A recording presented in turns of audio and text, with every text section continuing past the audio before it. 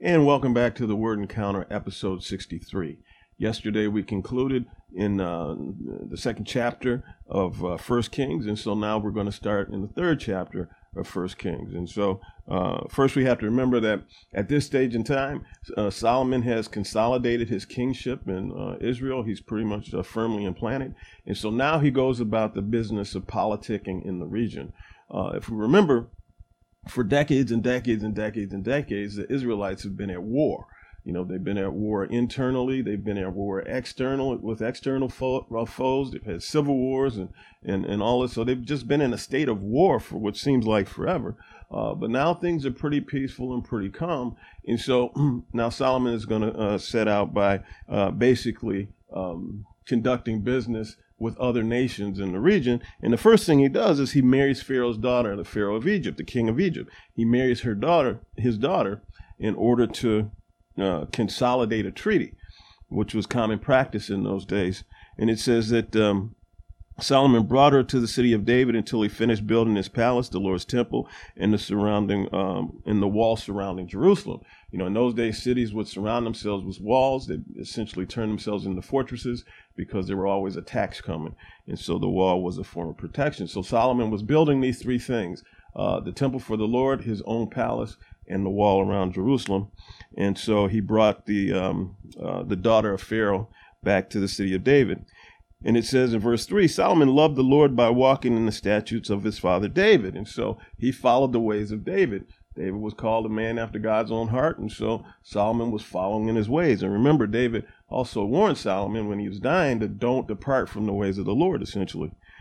But the word says, but he also sacrificed and burned incense on the high places. The high places are higher ground that were used for pagan worship, where pagans would go and worship their gods and whatnot. And this was detestable to the Lord. But we have to remember that the Israelites didn't 100% do everything they were instructed to do with regard to clearing the land of the foreigners. And so therefore, you had a mixture of gods and practices and cultures and whatnot that was detestable to the Lord. And this proved to be a consistent stumbling block to the Israelites over and over and over again. But Solomon did it. But for whatever reason, I don't know, the Lord didn't seem to hold this against Solomon the way he held it against others. And so in verse 4, it says, the king went to Gibeon to sacrifice there because it was the most famous high place. So we see that it was the most. So Solomon went and did the detestable thing that others have done that got them in deep trouble with the Lord. He went to the most famous place and did the same thing. But again, it just doesn't seem like he got the same treatment. He offered 1,000 burnt offerings on that altar. In verse 5, at Gibeon, the Lord appeared to Solomon in a dream at night. God asked, "What should I give you?" And so God I think, it doesn't say this, but I think this is kind of a test for Solomon. And so to see how he's going to respond. And then Solomon says, if we go to verse 7, well, first, he goes through the process of telling the Lord all the great things he's done for Israel, all the great things he's done for his father, all the great things he's done for himself and whatnot. But he says, I've got this problem, Lord.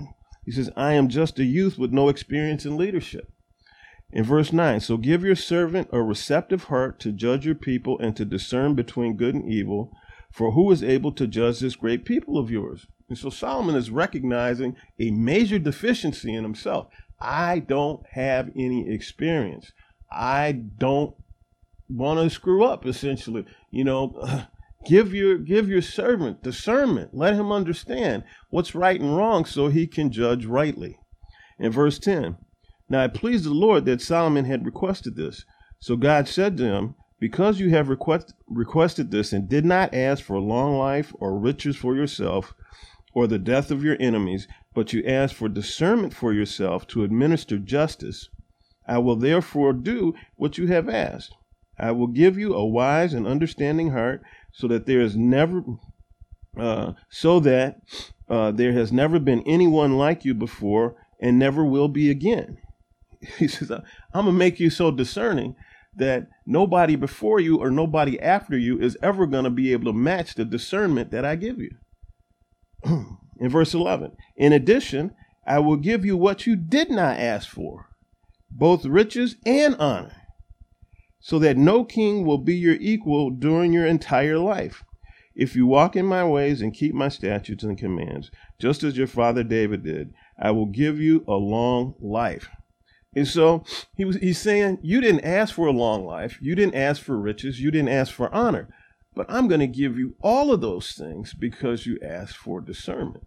And so one of the things that's interesting here is like before Solomon got discernment or wisdom from the Lord, probably his most wise move was asking for wisdom. And so he asked for wisdom, which was in itself wise, and he got wisdom. He got more wisdom.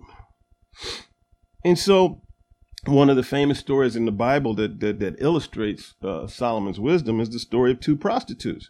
And they came before him. And they said, look, what had happened was they both had babies, both had sons at around the same time, within days of each other. And then one of the prostitute's sons died because she rolled over on him. I guess she suffocated him. And she realized that he was dead. So while the other prostitute was asleep with her son, she switched babies. She gave her the dead baby and took the live baby for herself. And so then when the mother of the live baby woke up and realized that her son was dead, she looked more closely at him and realized that this wasn't her son, that this was, in fact, the other prostitute's son. So they both come before David, and they tell him the story of what had happened. And so then in verse 23, the king replied, the woman says, this is my son who is alive, and your son is dead. But that woman says, no, your son is dead, and my son is alive. In verse 24, the king continued, bring me my sword. So they brought the sword to the king. And the king said, cut the living boy in two and give half to one and half to the other. In verse 26, the woman whose son was alive spoke. My lord, give her the living baby, she said. Please don't have him killed. But the other one said, he will not be mine or yours. Cut him in two. And in verse 27, the king responded, give the living baby to the first woman and don't kill him. She is the mother. When all Israel heard about the judgment the king had given, and they stood in awe of the king because they saw that God's wisdom was in him to carry out justice. Now, I've read through the word many, many times. I don't know how this is my 9th or 10th or so. I don't know. But every time I read through it, something else hits me. I've never read before. It says that the Israelis were in awe of the king because they saw that God's wisdom was in him to carry out justice. So they were in awe because they knew they had a leader now who would be just, who would be honest, who would be fair.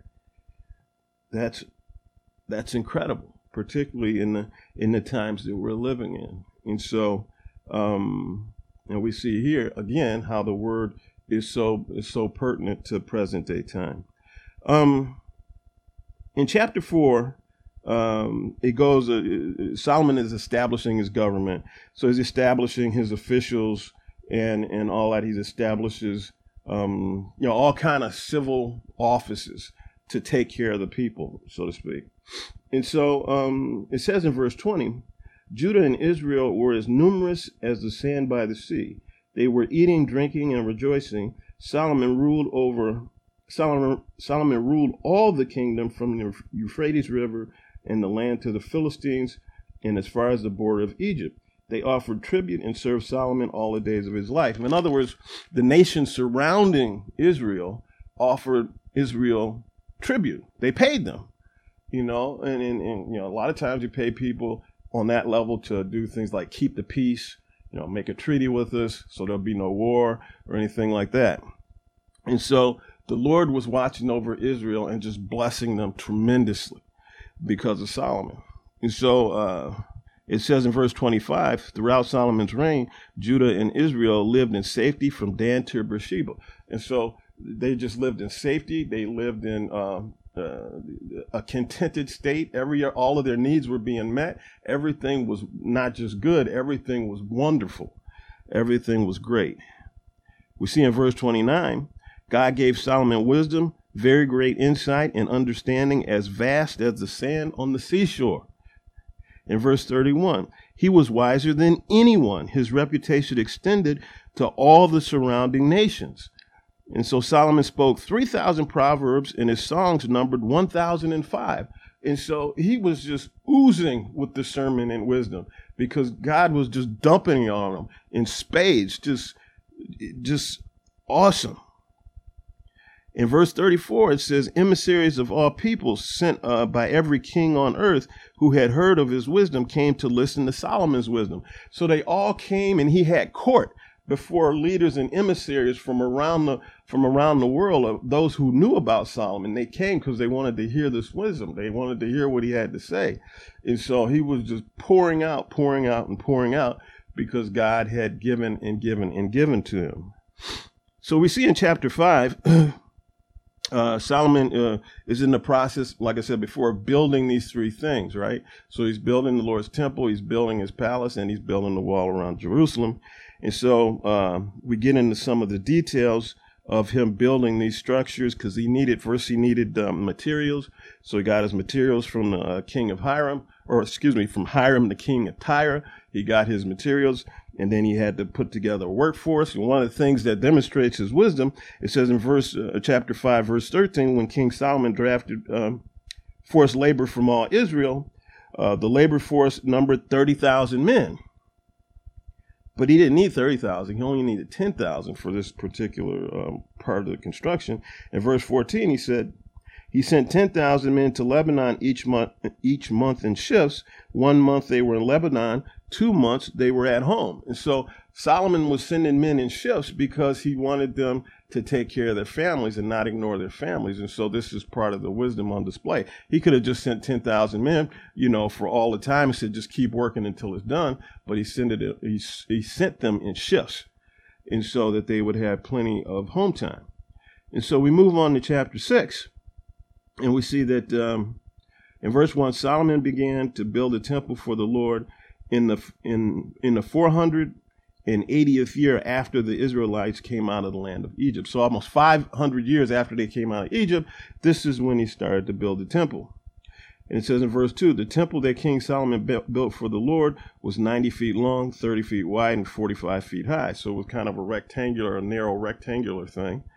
And if you go online and you search Solomon's temple, you'll see a bunch of pictures and illustrations of what it looked like, different depictions.